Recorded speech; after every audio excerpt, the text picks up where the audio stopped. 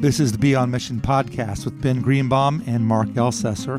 This year we're exploring all the New Testament except the Gospels. Last year we did a look at the life of Jesus with the four Gospels, and this year we're doing the rest of it, looking at the book of Acts and the other books of the New Testament as they intersect with the book of Acts. So last time we were in the book of Acts, we were in the city of Corinth, and now we're looking at 1st and 2nd Corinthians. Let's do a little reminder here. Corinth was about 50 miles west of Athens. Everybody knows the city of Athens for all of its fame. Corinth became an important hub of trade because of its geographical positioning, and it also became a very important place for Greek god and goddess worship. They had a temple to Apollo and Poseidon and Kore and Asclepius, as well as the temple to Aphrodite, who was the goddess of love and lust and passion and pleasure and sensuality and sexuality. And some believe there were as many as 1,000 temple prostitutes. The number might be debated, but to me that's almost irrelevant. If you have one temple prostitute, that's probably too many if you're going to have a place of worship. And so to have 1 or 100 or 1,000 is kind of crazy. So Ben, today we're going to take a look a little deeper. We're going to look at chapter 4 and maybe a little bit of some other parts of 2 Corinthians. We'll see how time goes. But I want to start out in chapter 4 that really kind of helps us think about what's going on in this Corinthian culture. These people who had become followers of Jesus still lived in that city that I just described. It was a city which was corrupt in what we'd say by at least Christian standards, and they allowed human sexuality and sacrifice of animals and the use of blood of the animals that were given to these pagan false gods to kind of guide their daily life. And it was a very difficult place to be a Christian. So in 2 Corinthians chapter 4, starting in verse 1, let me just read a bit of that and we'll have a little bit of a discussion. Chapter 4, verse 1, therefore, since through God's mercy we have this ministry, we do not lose heart. Rather, we have renounced secret and shameful ways. Now, there you go. There's some shameful ways, some secret ways, and he says renounce them. We do not use deception, he goes on, nor do we distort the word of God. On the contrary, by setting forth the truth plainly, we commend ourselves to everyone's conscience in the sight of God. And even if our gospel is veiled, it is veiled to those who are perishing. Verse 4 is a big one. The God of this age, small g God, the God of this age has blinded the minds of unbelievers so that they cannot see the light of the gospel that displays the glory of Christ, who is the image of God. For what we preach is not ourselves, but Jesus Christ as Lord, and ourselves as your servants for Jesus' sake. For God, who said, let light shine out of darkness, has made light shine in our hearts to give us the light of the knowledge of God's glory displayed in the face of Christ. That's a rich passage. I think let's just take a look at some pieces of it. And the God of this age, the evil one, Satan, the one who is trying to draw us away from the true God who created the heavens and the earth and gave us life and meaning. The God of this age has blinded the minds of unbelievers. It's an interesting passage to me, and I want to just kind of unpack that a little bit as well as some of the rest of this as you see fit. What do you make of this, like believers and unbelievers and the blinding that happens so that people cannot see? Because it wasn't like these folks in Corinth, a small group of people, I'm sure, who had become believers, suddenly revolutionized the city of Corinth, and they weren't like tearing down their temples and sending the prostitutes away, it still took place in their culture. And so they were living this life in that culture, sometimes struggling with it, sometimes enjoying the fruits of their culture, so to speak, the passions of that. And they were corrected along the way, as Paul wrote them already in 1 Corinthians. But he's kind of looking here and saying there's this light world and this darkness world.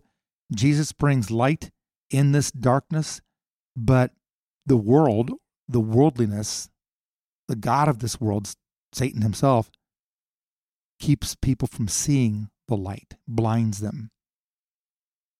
So here we go. We're getting into it, right? Because you come from a bit different background than I do. I don't know if that makes any sense or not. Like who's in charge of who being blind, as much as like what do you see taking place here with Paul?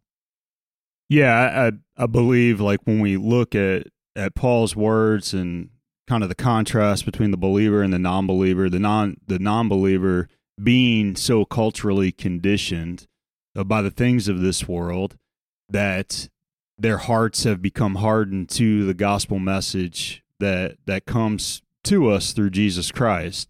And so, yes, the god of this world, Satan, in nurturing their cultural context, and the non-believers giving themselves over to the culture and over to their environment, which becomes ultimately the fleshly longings that they are engaged in, whether that be sexual immorality or 100 other things that were present within Corinth.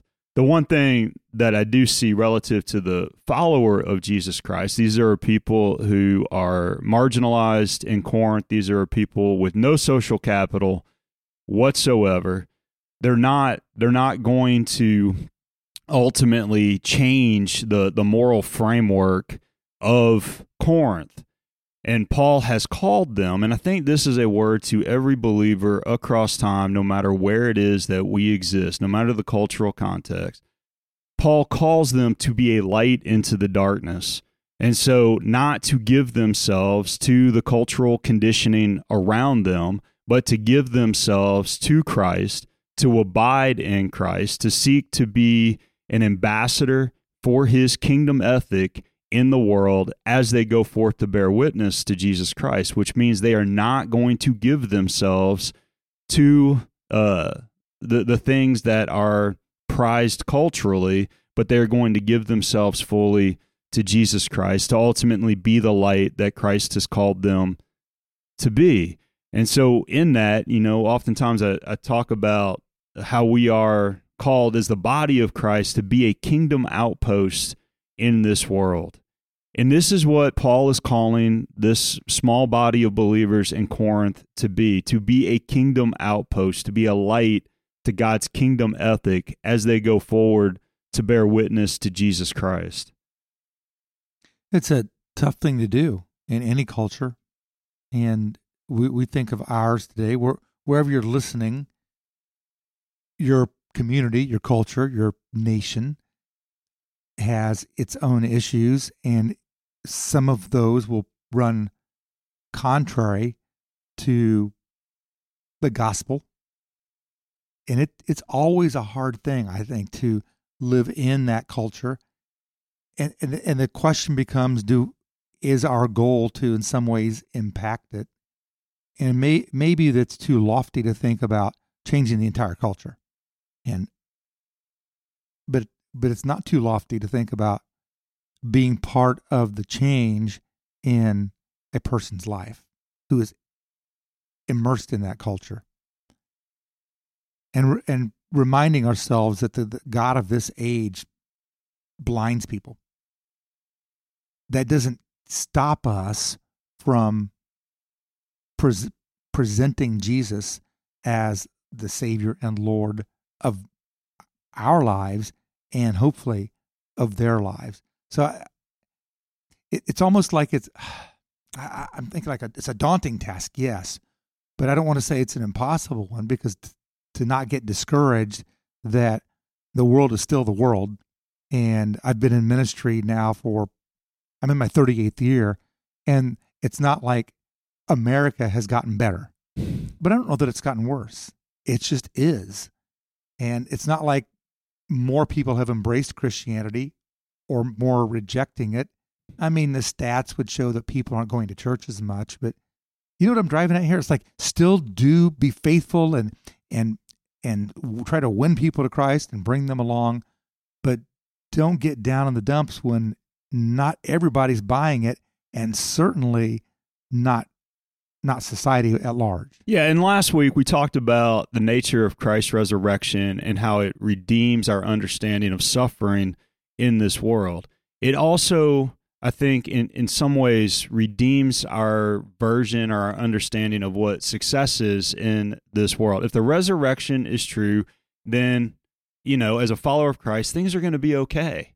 And if the resurrection is true, then my life should reflect the joy of God's kingdom. That's a part of God's kingdom ethic, is this being perfected in love, in joy, in peace, in patience, and our hearts being ripened by the Spirit to reflect Jesus Christ, which then adds oomph to our gospel witness. In 2 Corinthians 5, which will be context for the sermon, but in 2 Corinthians 5, when Paul talks about how the love of Christ compels us, if it's the love of Christ that compels us, then our lives should be reflective of that love. If we are exhibiting the love of Christ in this world, it's going to give us opportunity to bear witness to Christ. As we radiate the presence and the work of Christ in our life, it's going to give us opportunity to bear witness to Christ. In that, though, we need to make sure that we are not being culturally conditioned. And I think that that's one of the aspects of, as we read through 2 Corinthians, as we read through 1 Corinthians, there are certain things that Christians will look at on the whole and be like, that's bad, that's wrong. There are other things that we easily become blinded to because we have, in essence, fused them with our theological understanding. One of those things is, whatever political tribe we fall into, there are aspects of political ideology that sometimes get blended in to our relationship with Jesus Christ, to where then we all of a sudden lack the humility to see that the darkness in our own life. When I find brothers and sisters in Christ throwing shade or providing cover for sinful behavior of a given politician that we align ourselves with, that's not the way of Jesus Christ. That is us living in darkness rather than us humbly abiding in Christ's kingdom, being informed by the love and the truth of Jesus Christ, that we would be the light in the world, that people would understand, oh, the Lord of this guy's life isn't a particular politician or particular political party. The Lord of this person's life is Jesus. He's being the stranger and alien that Christ has called us to be in this world. Yeah, Paul seems to be continually saying in these writings that we've been studying, it's not about us. It's about Jesus. Take your eyes off of us. Put your eyes on Jesus. That's what matters. In this very next verse in 2 Corinthians chapter 4, verse 7, he switches metaphors, which he does rapidly all the time, but he switches metaphors from light and now looks at a jar. And he says, we have this treasure, that's the treasure of knowing Jesus Christ, the knowledge of God's glory, all that kind of stuff. We have this treasure in jars of clay. That's an interesting metaphor, that a jar of clay, you drop it once, bye-bye, right? And it's broken, it's shattered. And I think he's saying here to turn attention off of us and put it onto God, because he even describes that we have this treasure in jars of clay to show that this all-surpassing power is from God and not from us. So don't look at me. Even if we have the things you were just describing, the fruit of the Spirit in our lives, or we have the gifts of the Spirit being displayed in our lives, or we have so much more, the grace of God's all over us and people can see that. The point is made over and over in Scripture. Don't have people say, look at me, look at me. Everyone should be saying, look at God, look at God. He goes on to say in verse 8, We are hard pressed on every side, but not crushed. Perplexed, but not in despair. Persecuted, but not abandoned. Struck down, but not destroyed. We always carry around in our body the death of Jesus, so that the life of Jesus may be revealed in our body. I think that's a powerful passage. We carry around in our body the death of Jesus. The human body, the body of Christ. I think maybe both of those are being talked about to a degree here, but that we carry that around. That we've seen where it says that when we celebrate the Lord's Supper, we celebrate Christ's death until he comes again. And I don't want to forget that Jesus died for my sins, and it was him alone. Verse 11 picks us up. For we who are alive are always being given over to death for Jesus' sake, so that his life may also be revealed in our mortal body. So then, death is at work in us, but life is at work in you. So he's like a lot of metaphors. There's light, there's jars, there's death in our bodies. There's a lot going on. And what do you see that he's driving at with all these different images that he's giving to the Corinthian people to encourage them and challenge them in this second letter, which we know is probably the fourth letter that he's written to them? Yeah, I think the big thing is that just this infinite hope, and when we think about biblical hope, it's certainty. It's not wishful thinking, but this hope that we have in Christ, this certainty that we have in Christ, to where Paul can say, we're hard pressed on every side, but not crushed, perplexed, but not in despair, persecuted, but not abandoned, struck down, but not destroyed. And in carrying Christ with us, we have this eternal hope that guides our life.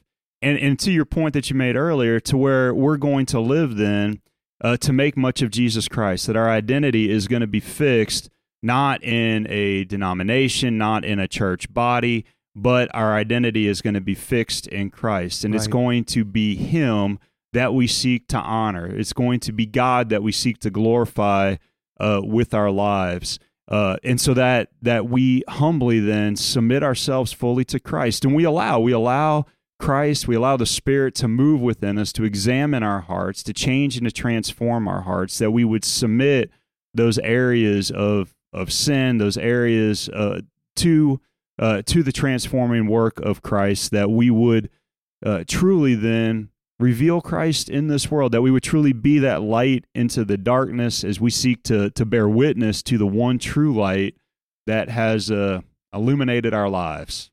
Yeah, that's a really good word. That really is. I'm going to kind of transition a little bit to chapter 7. Yep, we're skipping over 5 and 6. And Ben, you made a point earlier that your sermon is on chapter 5.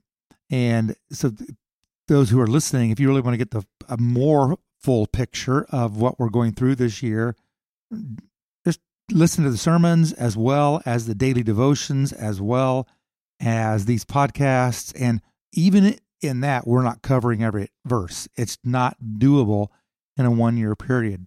However, let's just skip over to chapter 7. There's a theme that I want to pick up on in this, and it kind of ties in, I believe, but it's about godly sorrow and worldly sorrow. So in 2 Corinthians chapter 7, I'll just pick it up at verse 8, and it picks up a little bit on last week's talk and a little bit on this week. Verse 8. Even if I caused you sorrow by my letter, I do not regret it. Though I did regret it, I see that my letter hurt you, but only for a little while. Yet now I am happy, not because you were made sorry, but because your sorrow led you to repentance. For you became sorrowful as God intended, and so were not harmed in any way by us. Now here's the verse I want to focus in on. Godly sorrow brings repentance that leads to salvation and leaves no regret, but worldly sorrow brings death. What do you think? Like, how can we identify the difference between godly sorrow and worldly sorrow? First of all, in our own lives, and then also as we are ministering to other people.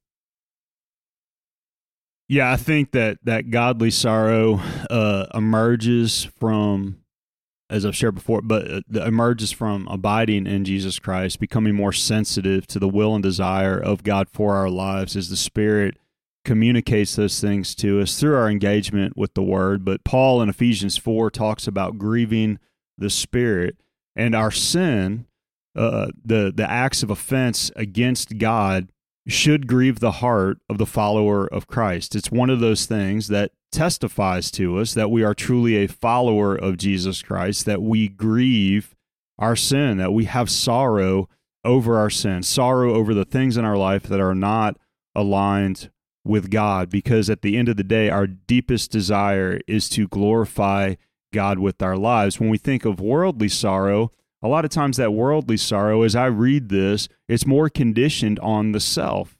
And like something happens in our life that affects us that we grieve.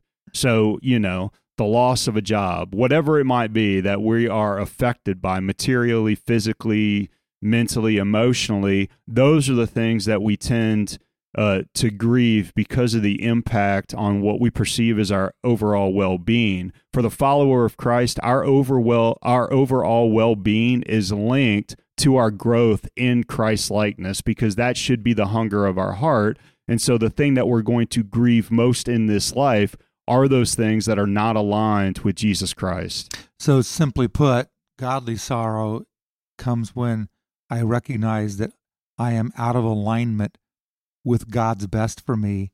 Worldly sorrow comes when I realize I'm out of alignment with what I perceive as my best for me. Yeah, that's the way. I just made that up. That's pretty good. That's right? really, really Doug, good. highlight that somehow. Yeah, you're very succinct. Yeah, on that. I don't. I mean, because the phrases they're so close, godly sorrow and worldly sorrow, and then we don't define them a lot. But okay, to get to the place of godly sorrow, you mentioned something about spending time in the Word of God, or being challenged by God's Word. I can't remember exactly how you said it, but it made my mind take off and race. Are you talking about daily reading Scripture and reflecting on it on our own? Are you talking about time spent in prayer, the ministry of the Holy Spirit, accountability with other brothers and sisters? Like, what is it that are some best practices to help us recognize when our lives are out of alignment with God's best for us? All of the above. Yeah, which I know is where you're headed well, with that. I mean, but are there some ones that are like top list for you? All of the above. For me personally, part of it's the way that I'm wired. I begin my day, typically. I begin my days, and part of it is the prayer as I go to engage God's Word, is that the Spirit would illuminate my heart, my mind to the things in my life that are not aligned with God's Word, to make those things known, and that the Spirit would move to bring me into alignment with God's Word. And so it's the all of the above, because, there are times in life as a pastor when I've been greeted by somebody who tells me that they prayed for X, Y, or Z, and this is the way God led them. And there are those moments when they make those comments to me, and it's clearly not the way that God has led them, because it's in contradiction to the Word itself. And so an extreme illustration, but it's an easy illustration, is that I've had someone come to me years and years and years and years and years ago, but came to me, and I knew that the person was engaged in infidelity. You could tell in the midst of the marriage counseling, they were engaged in infidelity. So after marriage counseling, I scheduled an appointment with the one spouse, met with the person, and confronted them on it. And their response to me was they confessed to it, and then they said, I've prayed about this, and I believe this is where God has led me. Well, clearly, God had not led them into an affair. Clearly.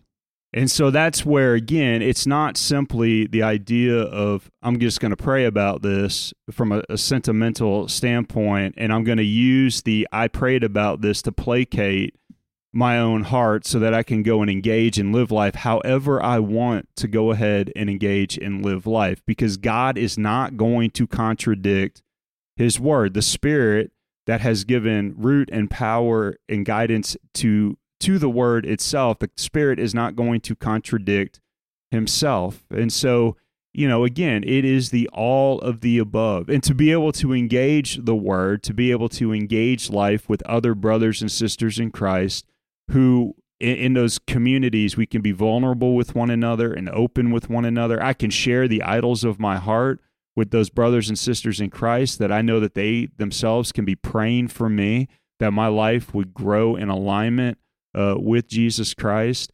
These are the things that we want to give ourselves to, because at the end of the day, the whole of our life in Christ is to grow in the likeness of Jesus Christ. That is priority number one. And then everything else will fall into place under that. Yeah, if we go in looking for confirmation bias for our ways that are out of alignment with God, we're going to find it. We're going to find it we're going to contextualize Scripture somehow for our own world or our own prayer life, or even surrounding ourselves with what we call a small group or an accountability group or a Sunday school class that ends up agreeing with us because they like us, rather than the truth of God in our life. Let me wrap this up, because he talks about this godly sorrow, and then in verse 11, or 2 Corinthians 7, verse 11, goes on to say, see what this godly sorrow has produced in you. Here's the result of godly sorrow. What earnestness, what eagerness to clear yourselves, what indignation, what alarm, what longing, what concern, what readiness to see justice done. At every point you've proved yourselves to be innocent in this matter. So even though I wrote to you, it was neither on account of the one who did the wrong, nor on account of the injured party, but rather that before God you could see for yourselves how devoted to us you are. By all this we are encouraged. This has been I think, a helpful discussion, at least for the two of us, to be able to have, and hopefully for the listeners as well, as we think about what it means to be authentic people in the world, that we're jars of clay, that we're nothing, really. It's focus on God, and that when we are honest with ourselves, that honesty can lead us to places of not just godly sorrow, but he calls it sorrow that led to repentance, that leads to repentance. And that repentance draws us nearer and nearer to the heart of God.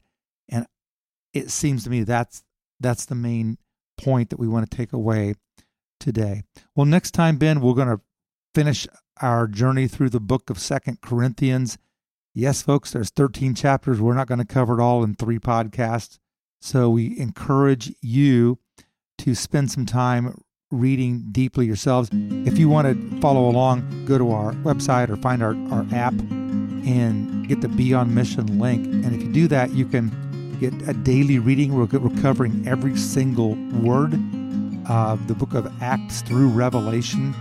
Until we meet again, we pray that you will spend some time in the Word of God, and as God convicts you, you will act on it in your life as we pledge to do the same. Until next time, may God bless all of you.